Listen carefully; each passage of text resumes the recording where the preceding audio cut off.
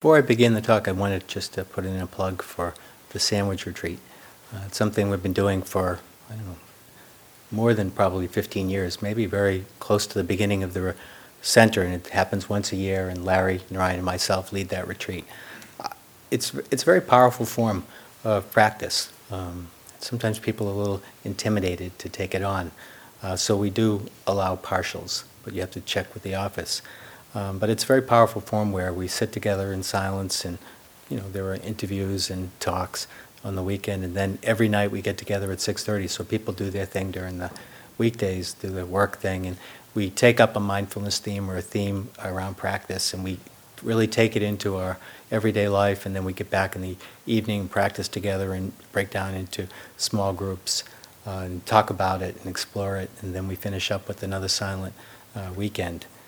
So just wanted to encourage you, if you're so inclined, if you feel like you'd like to do a retreat here sometime, you could look at this as a possibility. And if you can only do some of it, you could call the office to see what the guidelines are around partials, because there are certain guidelines. But I just wanted to mention that. So tonight, the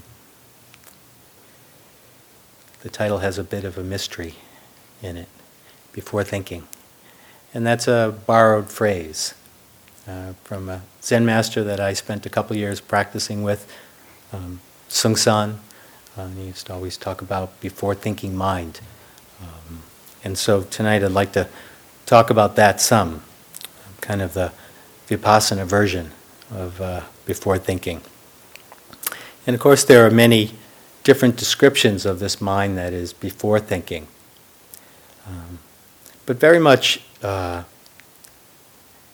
path that we're on here, the path of Dharma, the path of awareness, is very much, what we're doing is we're training our minds and engaging in this process where we're beginning slowly but surely to unburden our hearts and unburden our minds. And what we're unburdening is the limitations and the conflict and the sorrow that comes with having our minds be very conditioned.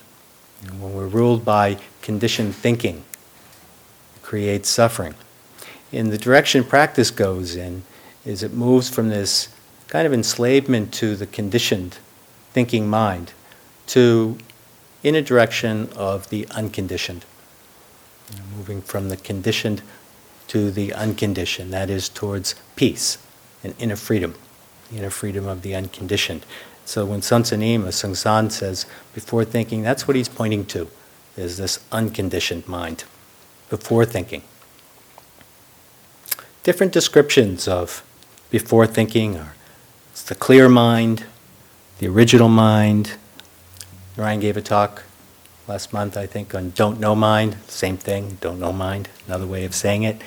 I'll probably repeat a lot of things that she said, maybe in a bit of a different way. It's the self-nature, true nature, Buddha nature. Whenever you hear those phrases, that's what it's pointing to. It's pointing to the unconditioned. Awareness is another description of it, pure awareness. In Theravadan circles, we talk about the unconditioned, nibbana. The realization of non-grasping. It's the unconditioned. And so I'd like to go through and talk a little bit about the thinking mind, kind of point out some of the limitations of a mind that is very conditioned to think in certain ways, and then we'll also talk a lot about I'll talk some anyways, about the unconditioned. Well, certainly one of the most powerful insights, and I think this is an insight that can be kind of disturbing, especially early on in practice, is that when we begin to sit with ourselves and pay attention, we begin to pay attention first to the body. If you're doing a Vipassana practice, you start with the body and the breathing, and then pretty soon the instructions expand to begin to include other aspects of our experience. And certainly pretty soon what we're doing is we're also practicing being mindful of thinking, being mindful of different mind states or emotions that might be arising, being more mindful of our reactions that we have, whether it's clinging reactions or aversive reactions, being mindful of moods, different moods that we go through, And so what we begin to do is we begin to include the whole field of what our experience is, the body, the mind, sounds, the environment, the world that we're living in. In other words, what we're doing is we're training ourselves to be present and to take a look directly at our experience. And what we often discover when we start paying attention, and I don't think I've ever met anybody that didn't make this discovery at some point or another, and sometimes it happens pretty quickly, which is just how relentless our thinking minds are. They are relentless. It seems like when we begin to sit with ourselves, that thinking just never stops. We're just constantly. It's actually quite exhausting when you think about it. The constant churning and churning and churning of thoughts, and many of the thoughts go nowhere. That's another insight that we have, is just how repetitive the thinking is. Same thought, same dialogue, over and over, same song, over and over again, same resistance, boredom, over and over again. And sometimes when we begin to sit, we actually have pretty good self-esteem. We think pretty highly of ourselves sometimes. And then we start sitting and it kind of drops because what we've been rewarded for in the past, of course, all of us are rewarded for our thinking, and thinking is strongly encouraged.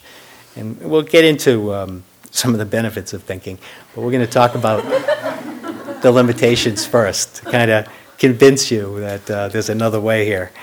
But what we begin to do is we begin to get in touch, with like that habitual nature, and what we begin to see is patterns, the way the mind works. This is a process, this is a practice of self-knowing, getting to know yourself, seeing how the mind and how the body works in a very direct way. And so some of the ways that our thinking works,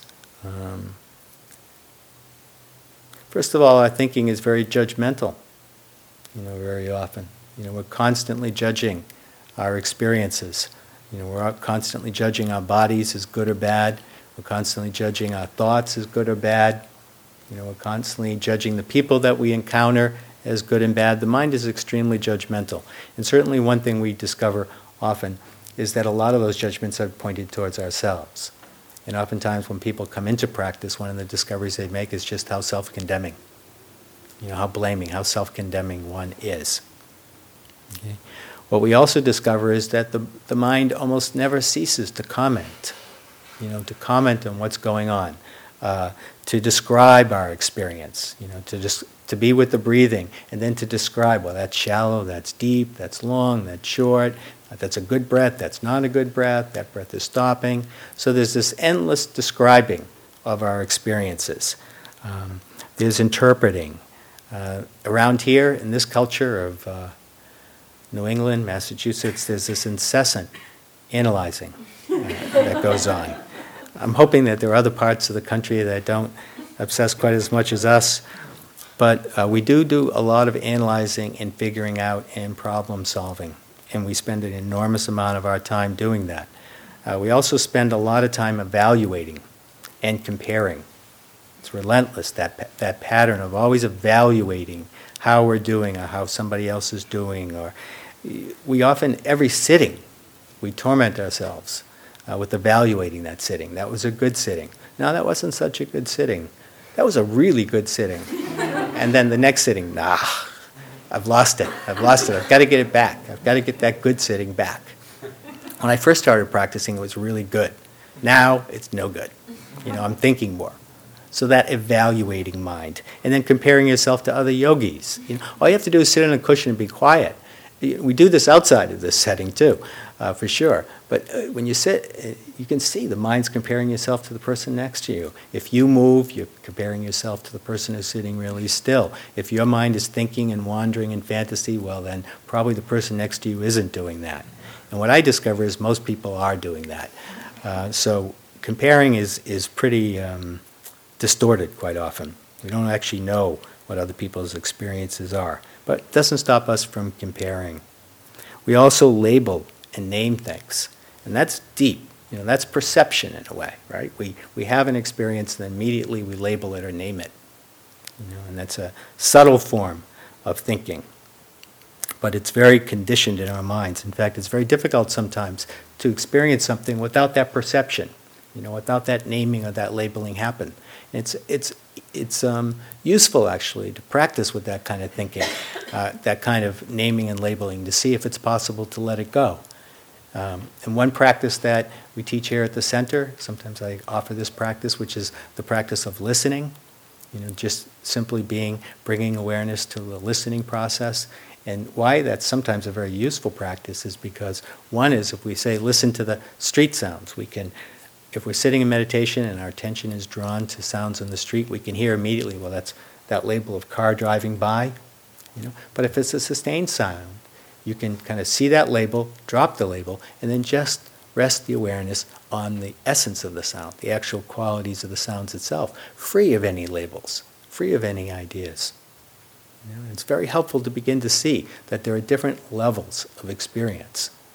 And so often we're caught on the level of appearance, which is conditioned by our names and labels. Another thing that we do, I know I do this a lot actually, is we draw conclusions. We draw conclusions. We see something, we're very attached often to our views and opinions. Our thinking has a lot to do with our attachment to views and opinions. And we draw conclusions about who we are. It's very insidious, actually. We learn, we're conditioned to think about ourselves in certain ways. And that's a burden. It burdens us because it's very difficult to open to something new, or to move more fully in the present moment, into the present moment, because of some idea that we might have about ourselves. You can see this with children. I have nieces and nephews, and I've watched them grow up.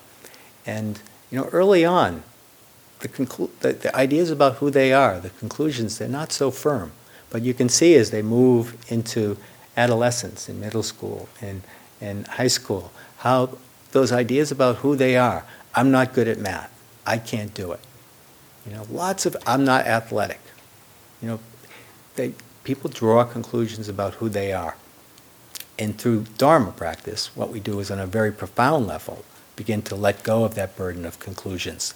And in fact, what we're doing, very much so, is this journey into the unknown. Sometimes it's scary, but ultimately it's freeing.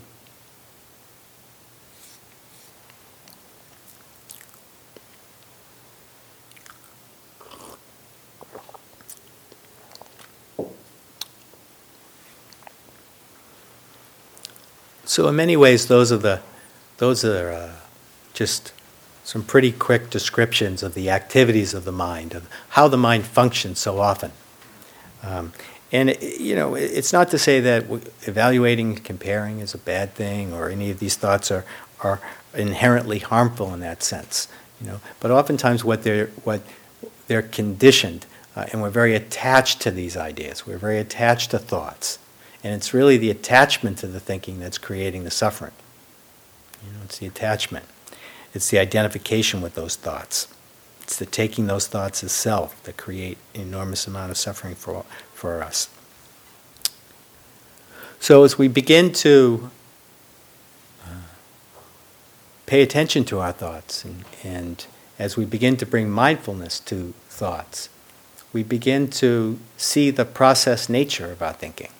In other words, we begin to see that thoughts are coming and going all the time.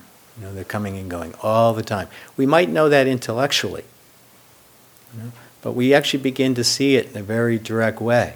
We see our reactions arise and pass away. We see our thinking, our evaluating, our comparing. All these thoughts arise under certain conditions, but they also disappear. They're very slippery. In fact, they're so slippery that being mindful of thoughts is very challenging. They're so insubstantial. As soon as we bring mindfulness to them, we can see they change, they disappear.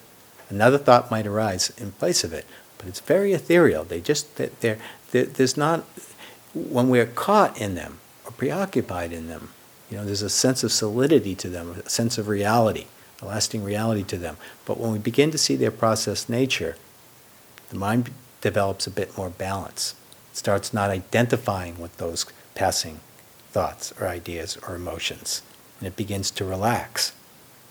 It creates a lot of conflict and pain When we identify with certain states of mind or thoughts, it creates an enormous amount of suffering. So when we begin to not identify with them so much by paying attention, the mind begins to relax.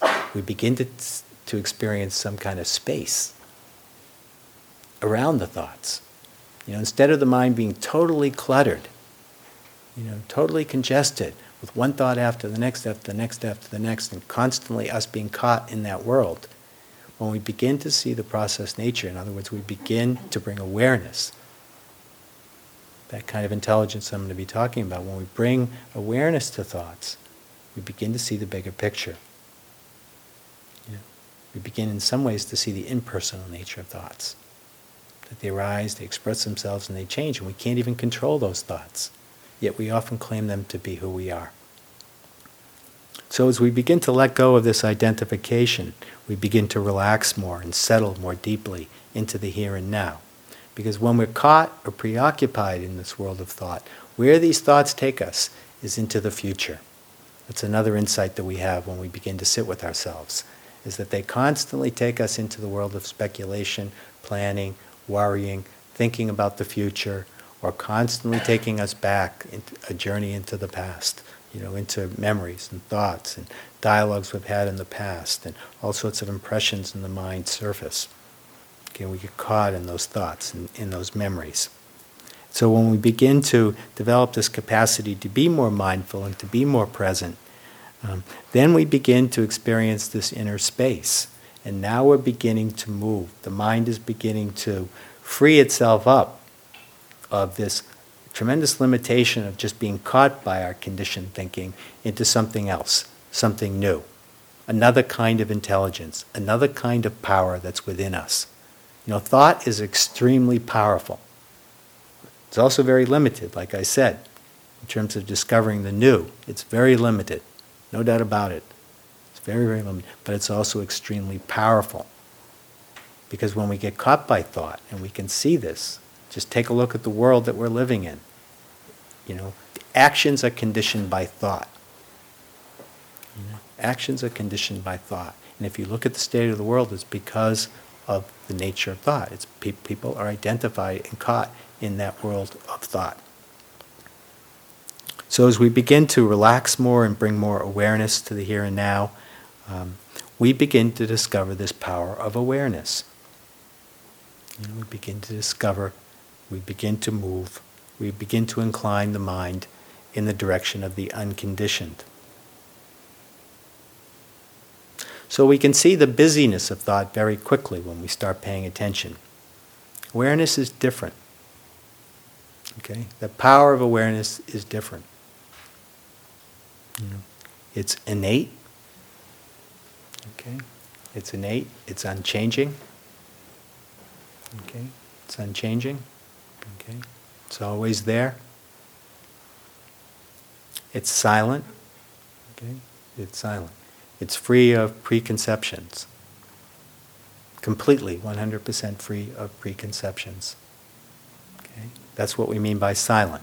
Silent doesn't mean that there's no thoughts. When we talk about the silence of awareness, we're not talking about the absence of thoughts. We're talking about the absence of preconceptions about an experience. There are no conclusions.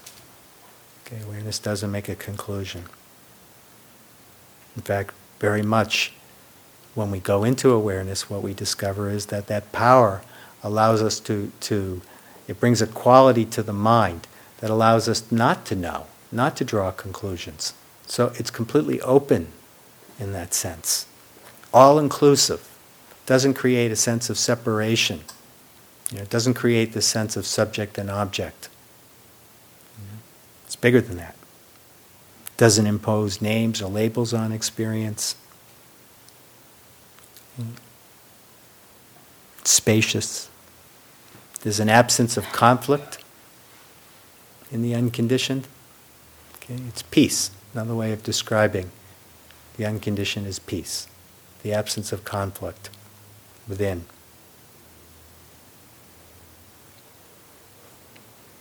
And because awareness doesn't arise or pass away like thought. Remember, thought is endlessly arising and passing away, changing. what we discover in awareness is the timeless. The timeless. And of course, the timeless is before thinking.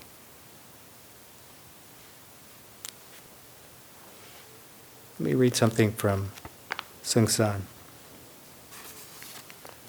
Remember, another word for before thinking is clear mind. Clear mind is like the full moon in the sky. Sometimes clouds come and cover it, but the moon is always behind them. Clouds go away, then the moon shines brightly. So don't worry about the clear mind. It is always there. When thinking comes, behind it is clear mind. When thinking goes, there is only clear mind.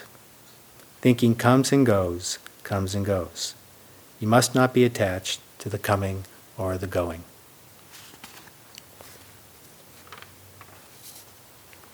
And so it's very much our attachment and identification with thoughts that cloud our discovering awareness. And so when we begin to see into the nature of thought, we're beginning to see behind the thoughts, before the thoughts, where the thoughts arise.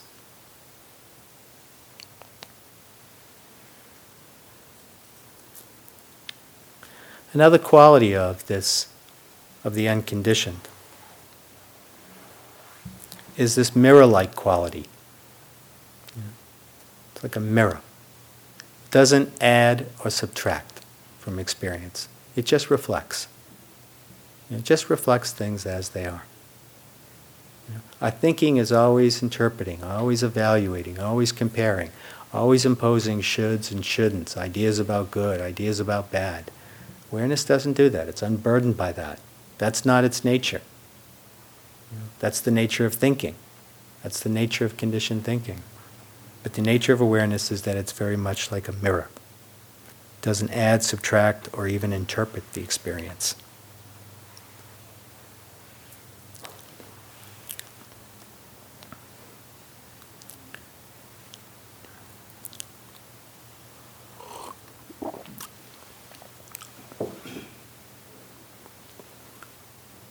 One aspect of, one very significant aspect of this movement from suffering to freedom, to liberation, is this letting go of this incessant, relentless, again, self-referentiality. This incessant self-referentiality. What do I mean by that? Well, pay attention to the mind sometime. Pay attention to one's thoughts. Who's the main character in those thoughts? Who's right? Who's the player? It's the little me, actually. Yeah, exactly. Yeah, that's the main character. See how many thoughts you have that don't have anything to do with you. We call those selfless thoughts. Yeah, we don't have too many of them, actually. Without awareness, anyways, we don't. We're conditioned to think about ourselves. We are the center of the universe in the world of thought. And that is a very deep illusion in the mind. We are not the center of the universe. But if we listen to our thoughts, we are. Everything that happens to us is a great drama. It's tragic, it's dramatic, it's really crucial, that everything unfolds the way we want it to unfold. Okay? So obviously, our thinking convinces us that we're the center. It's all about us. No need to be embarrassed by that fact. The fact is, that's how our thinking works. It is really about self. And so, one thing our thoughts do is, as we pay attention more, we begin to see how we construct the self through our thinking. We construct the self through thinking. We also construct the other through our thinking. And we're very convinced about the reality of those constructions. Whereas, awareness, the unconditioned, in the light of awareness, one engages in a process of forgetting the self. It's not obliterating the self, it's not getting rid of the self, it's none of the above. it's forgetting the self. Through awareness, we just forget the self. The self begins to drop away. We begin to let go of this tremendous burden of self-referentiality. In fact, the Chan master that I study with, his definition of suffering is self-referentiality. Think about that. That's really an interesting description of suffering. And of course, what that means is freedom is non-self, or not self-referentiality. That freedom to live in the now and not always be focused or obsessed or thinking about oneself, always seeing the world through our conditioned perceptions. So this process of forgetting the self. Another Zen master describes the enlightened mind. It's just that. It's a process of knowing oneself, but in the process of knowing oneself, one forgets oneself. In knowing and paying attention to oneself, as the awareness develops, we begin to forget ourselves. Doesn't mean that we don't take care of ourselves. But our experience of the here and now is very different in awareness.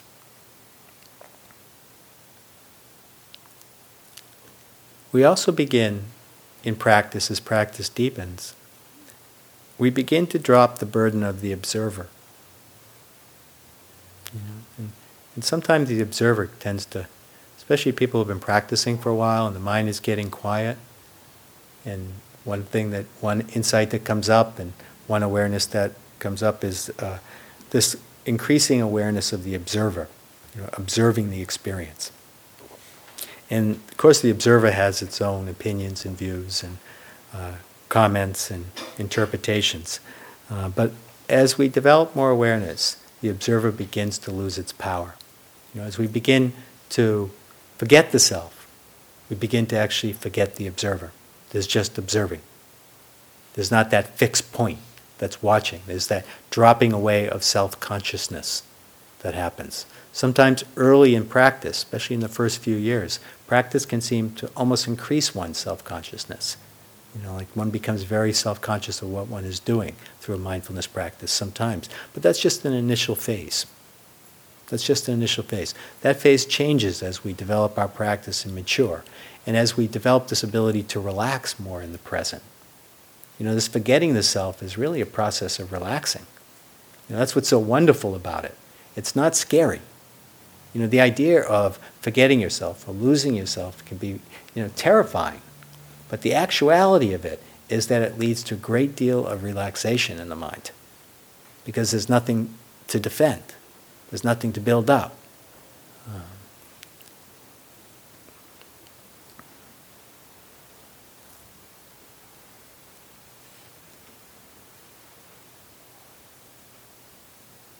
So even though this clear mind is always there, it's always present, this mind that's before thinking, the unconditioned, even though it's there within all of us, it doesn't mean that we know it. It doesn't mean that we're aware of it. In fact, for most of us, sometimes we have moments, where we recognize it, we see it, we experience it, we drop into it.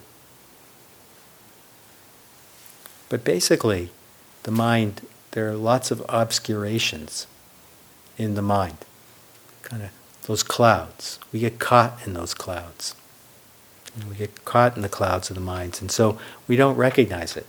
We don't gain access to this power that's within us. And we don't gain access to it through thinking.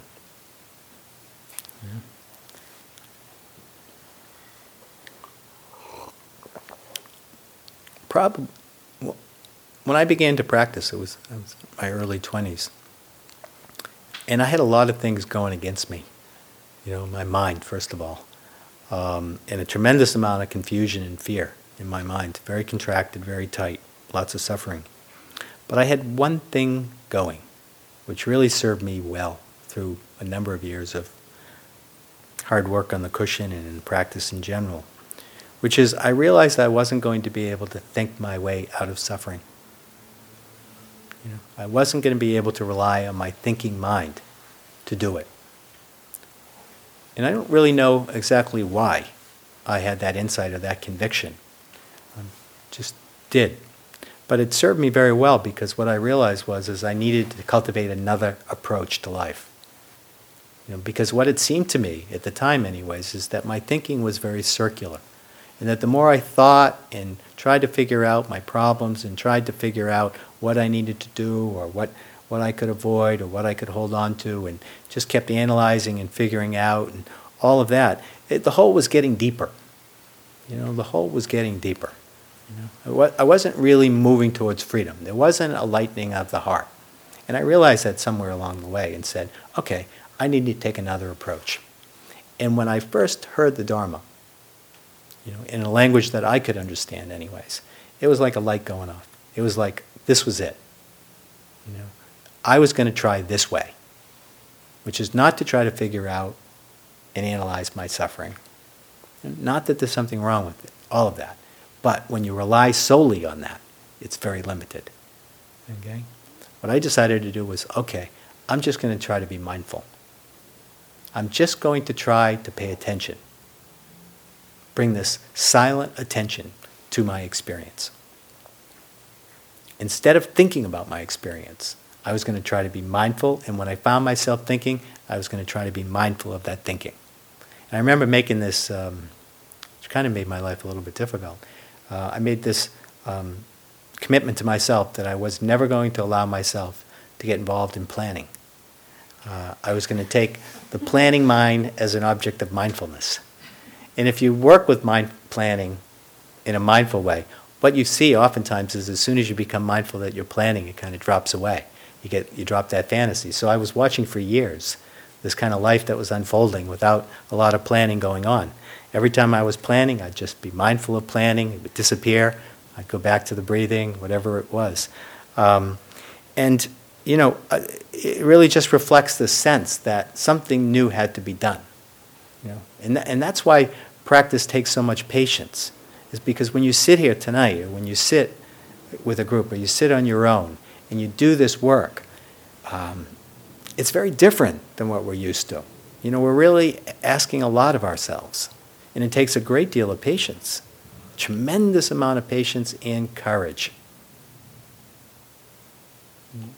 And certainly one area that we're working on as we train ourselves to discover this unconditioned is self-acceptance, inquiry. Let me read you something.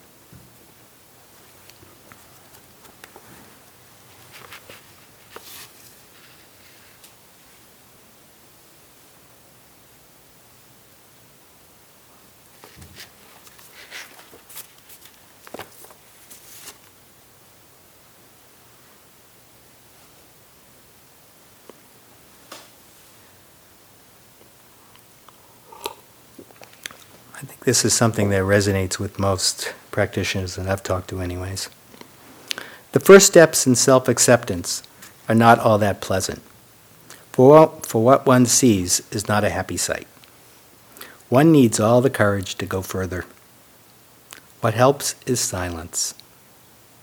Look at yourself in total silence. Do not describe yourself. Look at the being you believe you are, and remember, you are not what you see. This I am not, what am I, is the movement of self-inquiry. This I am not, what am I? See? The mind is conditioned to take appearance and all these conditioned thoughts as self, as real. Okay? So, this process that we're engaged in, it requires this deep inquiry and silence. And fortunately, we all have that capacity to cultivate silence, more inner silence in our life.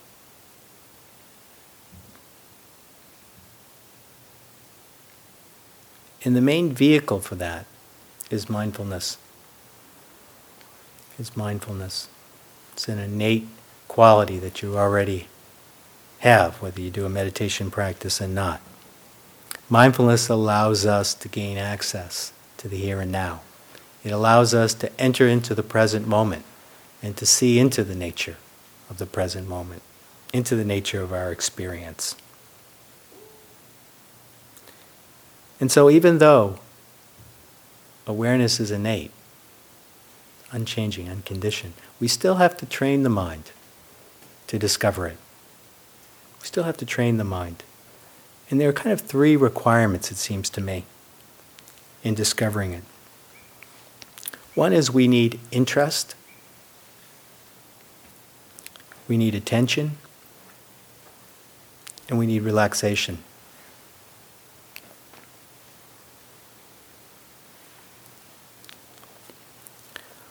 In terms of interest, one shouldn't underestimate how powerful that quality is of interest. And that, what I mean by interest is inquiry, the desire to learn, the desire to see, to understand, not to draw conclusions. It's not to draw conclusions. It's not the desire to have an answer in that sense. It's the desire to look. It's the process of looking itself. Deep interest in the here and now. And we need to cultivate that.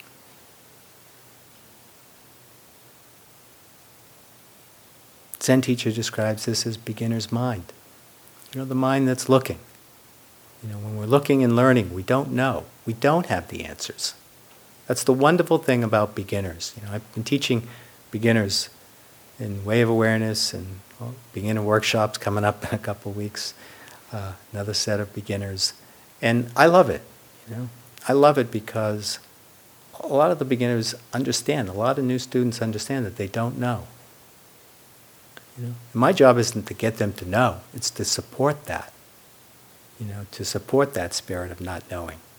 It's a wonderful quality, and sometimes when you get to be what we around here call old yogi, which has nothing to do with age, but it has more to do with the years of experience. Sometimes people really want to be the expert. They want to be able to know, and not to judge that very harshly, but there's something lost. And so sometimes for old yogis, people who've been practicing for a while, you have to keep reminding yourself to bring a fresh attention to the sitting. Don't make assumptions about, well, I know how I sit. I sit for 10 minutes, my mind's wandering, but I work with my breath, and then it gets a little quieter, then I open things up, then I see a few things, and I get caught up, and then I go back to my breath. I know how it's going to go. I know my mind. Well, that's not wise attitude in practice. Okay, that's based on the past. Beginner's mind, a very fresh quality of interest. We're just listening, we're receiving, we're open, not knowing. In some ways, content not to know. Instead of desperation for answers. So it takes a deep interest to discover the unconditioned. Real, genuine earnestness. Another wonderful quality is that, and I feel like at CIMC we're gifted with this in our community. I feel like there are so many earnest practitioners. It's very inspiring for me to see that in our community. People really are, people are practitioners. People are interested in the truth, and that's a tremendous power. It's probably the most important thing that we can have to take us through this journey. Is that earnestness? It's not grim. Earnestness isn't grim or serious. It's just intent on learning. The second is attention or mindfulness. And again, why mindfulness is so powerful, why it's so crucial in this investigation process, in this discovering or movement or inclination towards the unconditioned, is because the qualities of mindfulness are very, very similar to awareness. Very, very similar to awareness. There's a freshness. Mindfulness is also free of preconceptions. Okay? It's a kind of attention that doesn't have certain ideas about a particular experience. When we're being mindful of anger, for instance, It's just being mindful means this non-judging attention of that particular emotion that's occurring. It's not judging that experience as bad or good, or that you shouldn't be angry, or that you should be angry, or any of those extra add-ons. It's just simply meeting anger and learning from it. As anger expresses itself, how does it express itself? Through the body, heart, temperature, mind is contracted and tight. Mindfulness is just noticing. It's just being aware. It's just being aware. It's allowing us to connect to the here and now, free of ideas about what that experience is all about. It's really at the cutting edge of that don't know mind. It brings us in touch with that. It allows us to do that. Instead of the don't know mind or the clear mind or beginner's mind as being an ideal, it's very accessible. Sometimes when we talk about the unconditioned, in this path, in this tradition, it's like it's this, way off there somewhere, that if you work for 40 years and you become a monk or a nun and you renounce everything, that someday, you might experience or taste nirvana. And it's not that. It's here. It's here in any moment in time. For any of us, we could discover it. We can discover this unconditioned. It's there. It's there. Sure, practice, informal practice, helps a great deal, without a doubt, because it's inclining the attention, it's inclining our energy in that direction of looking and investigating, which is crucial. But it's there. It's in the present. It's in the here and now.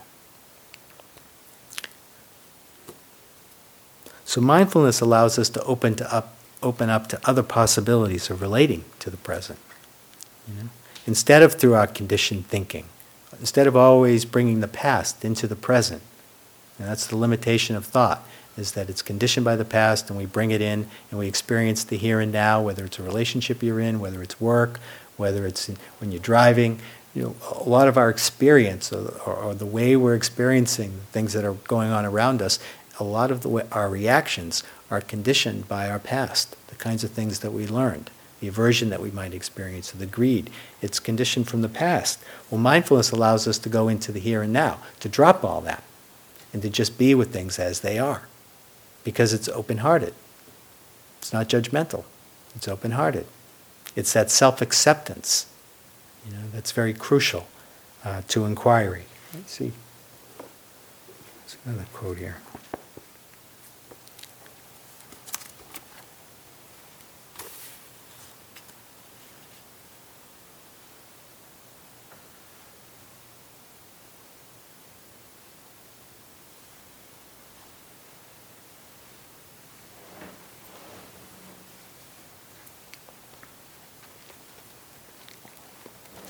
So what we're saying is to begin to let go of preoccupations in the mind, the preoccupation of thought. One essential aspect of that journey, one quality we want to cultivate is mindfulness. And of course, mindfulness allows us to free ourselves up of these preoccupations. And here's something that Maharaj, great Hindu yogi. When the mind is kept away from its preoccupations, it becomes quiet. In other words, when we're paying attention, when we're being mindful and not preoccupied in thought. If you do not disturb this quiet and stay in it, sustaining the mindfulness, you find that it is permeated with a light and a love you have never known. And yet you recognize it at once as your own nature. Once you have passed through this experience, you will never be the same person again. The unruly mind may break its peace and obliterate its vision, but it is bound to return, provided the effort is sustained, until the day when all bonds are broken, delusions and attachments end, and a life becomes supremely concentrated in the present. A life becomes supremely concentrated in the present. The silence of mindfulness brings us there. It allows us to make that discovery.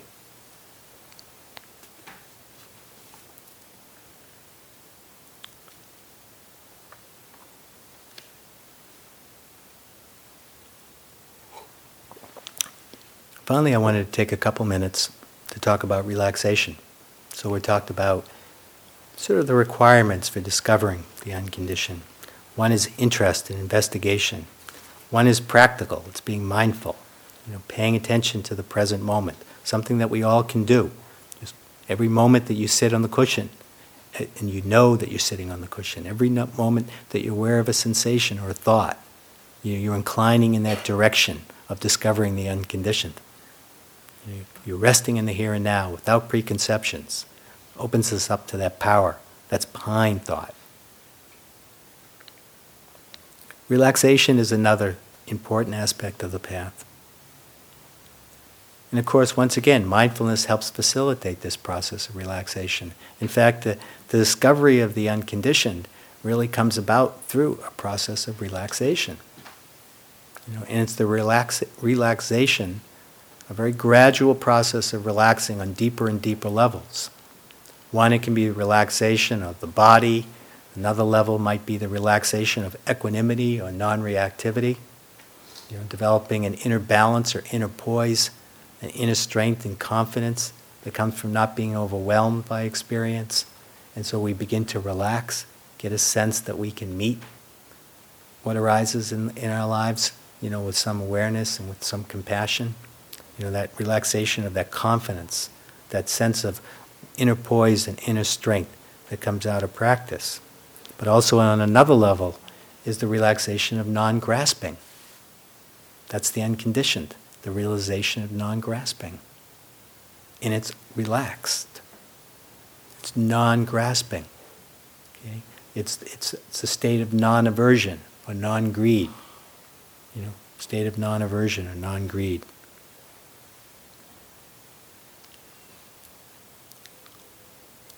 In the key in relaxing the body and relaxing the mind is the attitude in which we bring to our practice. It's the attitude. And the attitude that is wise, skillful, useful in discovering the unconditioned is, of course, the attitude of acceptance, the attitude of allowing, that is, the attitude of being open-hearted with yourself. Whatever your experience is, whatever conditions you're dealing with, within your body-mind process, to be allowing of that. Doesn't mean that you're resigned to it. It's an attitude of allowing, of making room, giving space for the experience just as it is, not as it should be, not as it could be. It's also an attitude of practicing without a particular agenda. I can't emphasize this too much. It's practicing without an agenda. And that's the trickiest thing to do. So tricky for our minds. Our thinking minds don't let us do that. Our thinking minds always create an agenda. When we sit, we want something to happen. And we get very attached to it. And it creates tension in the mind when we have an agenda. If we can actually just sit with an attitude, if we could adopt this attitude, practice you can. If one adopts this attitude that when I sit, whatever arises is okay. Whatever arises is okay. 100% okay. My practice is to simply be mindful of what arises. So my effort isn't to have a particular experience. Not even attaching to the agenda of being mindful. Okay? It's just be with things as they are and pay attention. If we can cultivate that attitude, we let go of an enormous amount of suffering. Enormous amount of suffering, and we're able to see things so much more clearly, when we're allowing what things are. So this attitude of not having an agenda, not putting expectations on yourself, not putting those demands on how it is supposed to be. If we can drop that, if we can let that go, if we can remind ourselves to do that, a lot of space and relaxation arises in the mind. A lot of freedom. We let go of a lot of the judgments about the boredom or the restlessness or the sleepiness or the aches and pains or the wandering mind or the planning mind. We can let go of all our judgments about whether it should be there or shouldn't be there and realize my only job is to simply be aware of what's arising. It's not to have something special arise. In fact, that whole concept of something special, awareness of the unconditioned is not special. In fact, another description of it is the ordinary mind. It's the ordinary. It's ordinary because it's there. It's innate. It's unconditioned. It's unchanging. It's ordinary. It's not special. It's not something just for certain kinds of people. It's ordinary. So getting in touch with the ordinariness of your experience and being okay with that. Just getting in touch with the discontent that might arise and not pushing it away, not getting rid of it, not holding all sorts of ideas about how it is supposed to be. So let me finish with one more quote. This is from Ajahn Sumedho.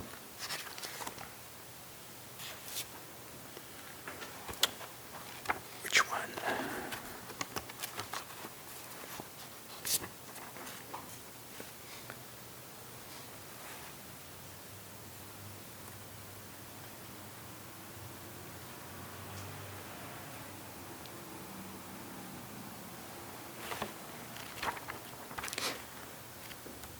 I just lost my page. One sec.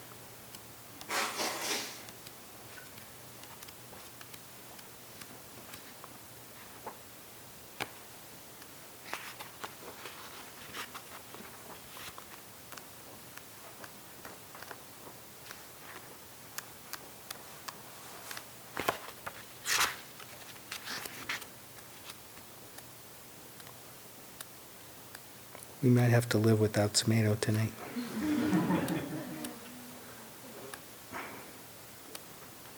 He's a very wonderful teacher. He may actually come next year. Okay, here we go. Quickly. Knowing conditions and the unconditioned. We must recognize our fears and perceptions as conditionings, not ultimate truths. In spiritual development, we're getting to the point of balance, where we recognize the conditions of the mind simply as conditions. That is, they begin and end. Whether they are mental or physical, whether they are subject or object, they all have the same characteristics of impermanence, unsatisfactoriness, and non-self. The unconditioned is something you can't conceive, because conceptions are all conditions. It's something that has to be known directly. Nibbana is the unconditioned. So when we say we are inclining towards Nibbana, we mean towards the unconditioned. Now what is the unconditioned? You can't see it, smell it, taste it, touch it, hear it, or think it. Yet it's where all conditions merge. It's not a sense. It is peace. It doesn't arise or pass away, begin or end. It's from there that all conditions arise. When you're bringing things up into consciousness and allowing them to cease, they cease in the unconditioned. The goal, then, of the aspiration is to recognize and know conditions as conditions, and the unconditioned as the unconditioned. The aspiration is to be that knowing. In other words, the aspiration is to be mindful. It's not just a belief. It's something you have to do for yourself. No one can do it for you. And Buddhism is a vehicle, a convention to help you break through the delusions and find release from the mortal condition as you realize the unconditioned, the deathless state. So the aspiration really comes down to being mindful, and then things take care of themselves. Okay, so let's just sit for a minute.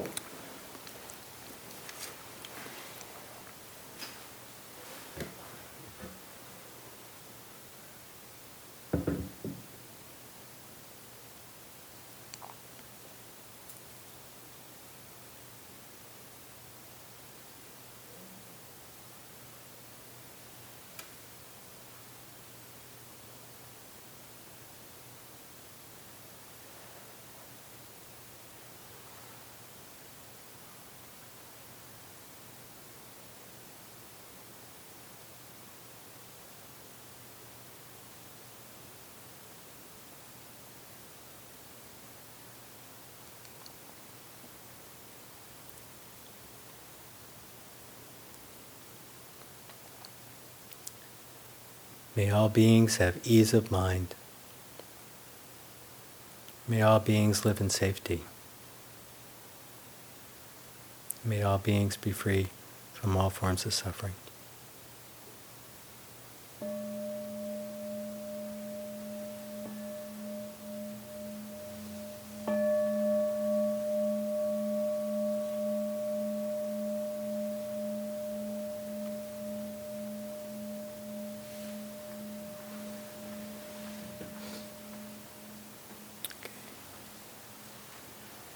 Thank you.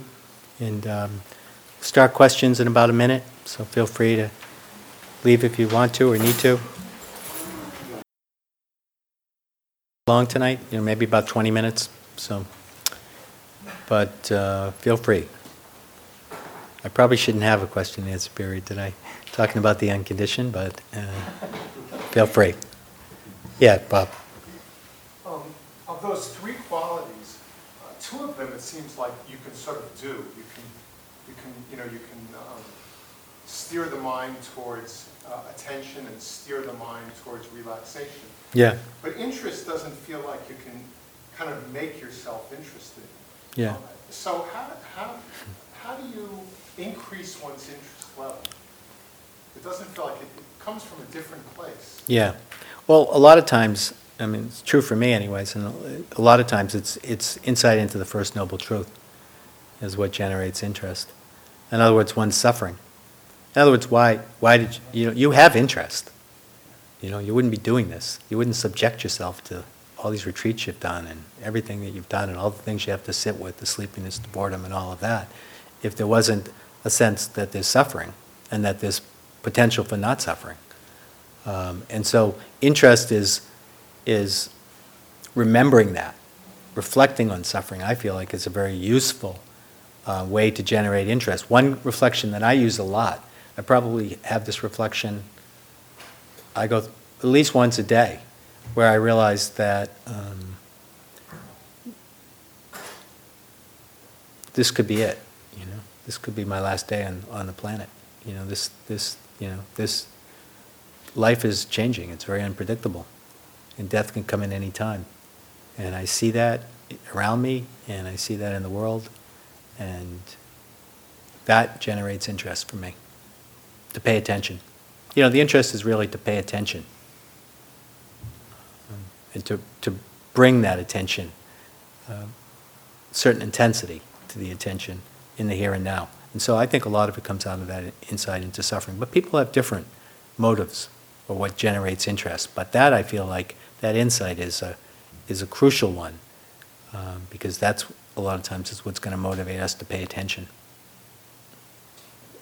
Two things. What you just said about this could be my last day, I'm aware of that. Is that for you based on fear?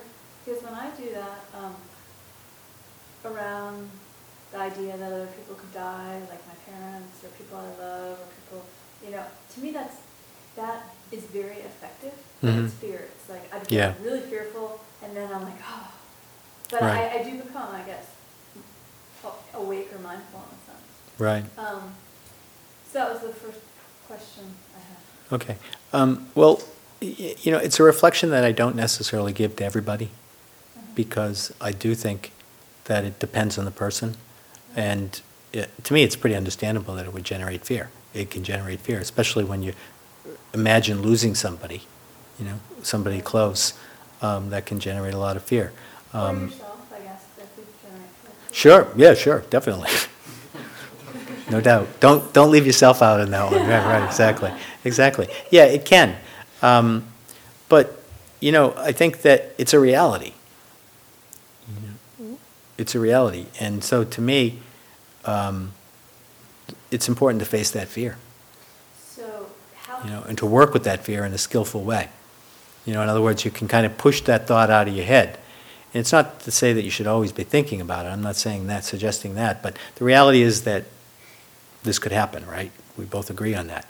And yes, it brings up fear. And certainly sometimes it probably brings that up for me too, if I think about losing somebody really close to me. But then what I see is that my job isn't so much to deny that reality. It's to work with the fear that's coming up. And so there are skillful ways of working with that fear.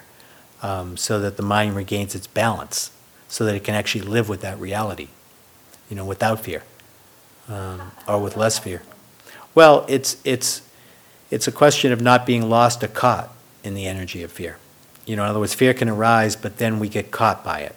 And fear is, of course, based on, it's looking into the future and imagining something, right? So it's a kind of energy that's very contracted and very tight. And so one way of doing it is bringing mindfulness to that experience of fear itself. In other words, we could get caught by that fear and then push those thoughts away. They're generating that fear, or push that condition away. That's not so skillful. More skillful is that you deal with things as they are, but then you also work with the fear through being mindful. There's metta practice, that is cultivation of loving kindness, and that's a way of generating unconditional love, and that brings the mind more into balance. In fact, the Buddha taught that as the classic antidote to fear. In other words, when fear is arising, one can do metta practice. Or when aversion is in the mind, like a lot of anger or impatience or fear, one can cultivate metta, and it helps bring the mind more into balance, and it helps us let go of that fear. And so working with fear is really important. It's an important part of the practice. Because denial is kind of another form of fear.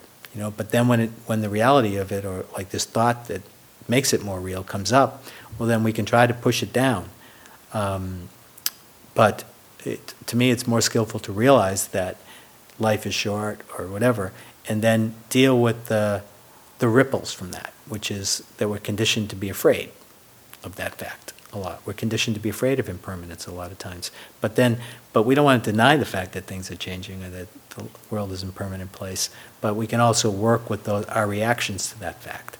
And so I feel like when one is in relationship with others, and it's important to work with that energy of fear around loss, because it can create a lot of suffering even in the present moment.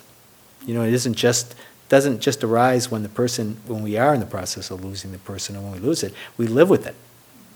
And it creates a lot of tension in the mind. So that's, I teach a practice group every winter. This isn't a plug, but it's a lot around. I introduce a lot of practices in terms of working with fear. So if one has a lot of fear in one's life, or one sees that a lot of our thoughts or our actions are conditioned by fear, it's very helpful to have that insight or awareness of fear, because it's a very predominant energy. It influences a lot of our choices and thinking and all that. So it's better to face the fear, or to learn to work with it in a way. And there are ways that one can develop calm in the face of fear, and there's ways of developing insight in working with fear. But it needs to be taken up if that's the case. Okay. Sure. Regarding your term interest, how do you separate that from curiosity, from drive, from greediness? You mean in terms of learning, like greed that way, or? Yeah. Yeah. Well, interest can lead to striving. There can be, and that's why a balanced effort is really important in practice, because striving creates a lot of tension. But often striving isn't so based on learning as much as we have a particular agenda. Like, in other words, we can be attached to learning. Like one can get attached to insights, having insights.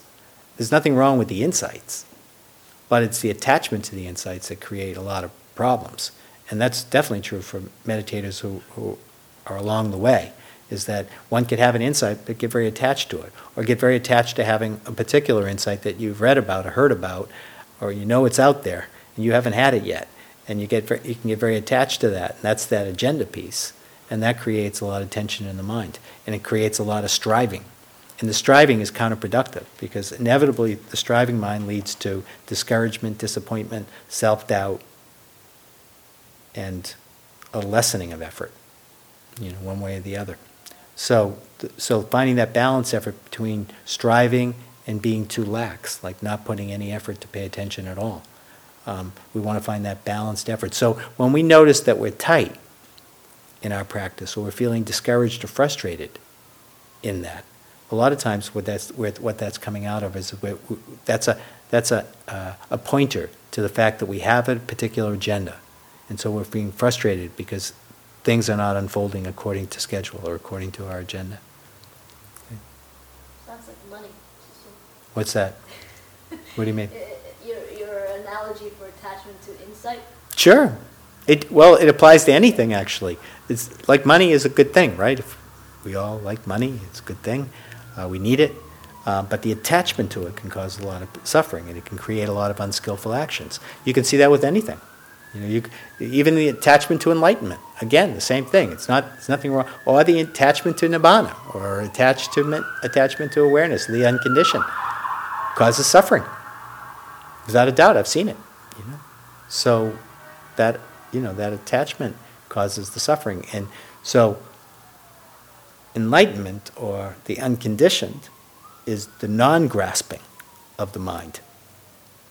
It's non-attaching, So including to learning. It's a weird line to walk. Correct. It's Correct. how do you maintain interest and not be grasping? Well, it's not easy. Yeah. I didn't say it was easy. I never once said tonight that it was easy, did I? I don't think so. I very rarely will ever say it's easy. A couple of points, but on the point of this thing with the interest, you said something, and it was the answer that I thought of when the person asked the question. It's the suffering that we go through. It's the second arrow that we're throwing into ourselves. Sure. At least speaking for me. Right. I know that I have things that happen in my life that would happen to anybody else. They would feel disconcerted, sad, unhappy because of an occurrence. But sometimes it's the way you pick up that occurrence and you travel with it within your mind, talking, dialogue, all the things that I'm sure you can describe better than I, that go on, that give you that second arrow. Right. So like I once said to a priest, he said to me, Jesus, you've been coming to the monastery and going to communion for quite a long time. I said, quite a long time. I've noticed that you've been coming quite a while. I said, well, you'll be surprised how pain and suffering drives me to God. Mm-hmm. Do you know what I mean? Right, I was exactly. praying to get some relief or something, Yeah. And the same thing with the interest. This morning I had a big episode at my house, and I completely lost it in the moment. And I have a lot of interest to find out why, I got so excited and angry and fearful.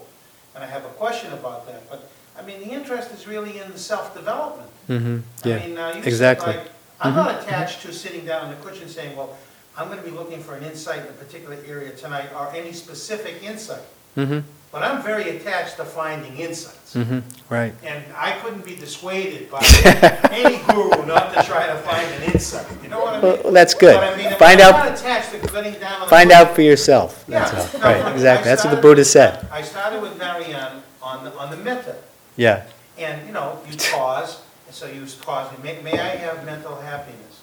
So, and that point, then you suddenly have a little voice that says, well, what is mental happiness? You need to pause a bit. You don't just mouth the phrases and Right. move on. Mhm. And then suddenly the little insights come up. So a big thing for me is anxiety. Mhm. Now, mental happiness would be a situation where we're free from anxiety. Free from And then anxiety. Another one came up. Fear came up. Mhm. And 2 or 3 things came up. Yeah. And as I meditated on every one of those metta things, Mm-hmm. pausing, Yeah. those little insights came up. Mm-hmm. Good. To me, that's what we're trying to do. We're trying to improve our life, Mhm. to be on the second path, the second noble truth. Mm-hmm. Mm-hmm. Mm-hmm. That there can be an end to suffering. That's third, but yeah. Mm-hmm. No, second is the cause, the origin. There's suffering, the origin of suffering. That there is suffering, That there is a there's cause of suffering, yes. and then there's The end. liberation, right, Yeah, the there end, can be an end. and then there's a path, exactly. Path, the Eightfold Right, Path. exactly. I know them, I maybe just Right, miscalculated. right. I do know. Wrapping it up, yeah, good, good. This morning, something happened on my property. Mm-hmm, Cut right to the chase. okay, I had extrapolated these people on my property to this easement that's along my house, Mhm. and I'm gonna lose it, and I've extrapolated this into the worst possible scenario right, of the what-ifs. right. And I realized that in my life, you talked about this earlier Mm-hmm, in your talk, mm-hmm, this what-ifing right. to the negative. Mm-hmm, What right. drives that? Mm-hmm, mm-hmm, I mean, I have a good answer to what drives my interest, mm-hmm, but I have no answer as to what's driving me to think that this fellow is plotting and planning. They may have just been Yeah. coming on there as surveyors because there's a stone there that the county put years ago that you measure from. You see what I mean? but I've already extrapolated it to something very bad.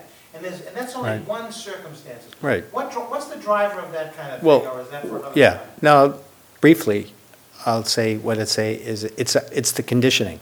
In other words, we interpret a particular event or an activity or some Right. action that's happening around us, and we're conditioned to respond. And Right. in this case, what this might be triggering is anxiety for you, Right. or anger. And so we're conditioned to respond to that particular activity. Whereas if there's awareness, there's more balance in the mind. And so we're much more likely, because there's more balance and less conditioned reactivity, we're much more likely to respond with some degree of wisdom or perspective, sometimes of the significance of certain activities that we have a tendency to overreact usually in certain situations or react in a very negative way. Whereas with awareness, there's more space in the mind. So that opens up a chance for saying, okay, this isn't what I like, but, what's the impact on my happiness going to be? And all of that. So awareness brings in the bigger picture, whereas our reaction, conditioning, often will see the worst, case scenario, or we over signify certain experiences. We give too much significance to a lot of experiences that are basically not the end of the world. Well, this was a unique experience, and I won't go into it. It was very Okay. unique, and it was a one-of-a-kind. It isn't a kind that, the response might have been, but this was a unique experience, and I will just say in passing something that Marianne laughed about. Mhm. I've actually developed a thing called reactivity alerts. Mm-hmm. It's like, you have a thought, and suddenly you feel a slight panic, and you say, reactivity alert, Uh-huh. and then you become immediately, I say it as a joke to myself, because it makes me laugh. Yeah, And good. it's hard to be angry and fearful and anxiety. Yeah. if you're No, I like smiling. that. I like that. I like it. Reactivity alert means like. I like it. That's good. Yeah, and it's just making you aware of it in the moment. Right, that's bringing You're awareness. you're touching it. Correct. And they Right. said, "Thank Good, you." good. Perfect. Till next week. Till next week. To the next chapter. Okay. Any other comments or questions? Are we there? Question or end? End? Yes, okay. Why don't we just sit for 30 seconds?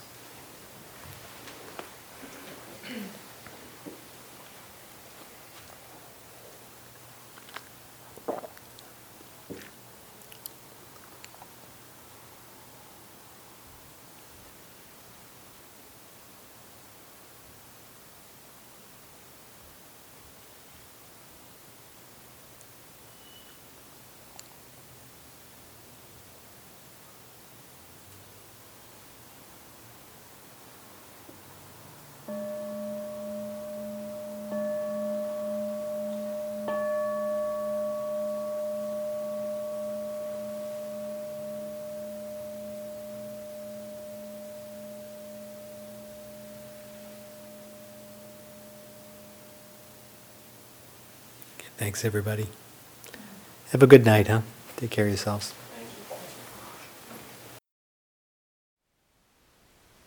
Thank you for listening.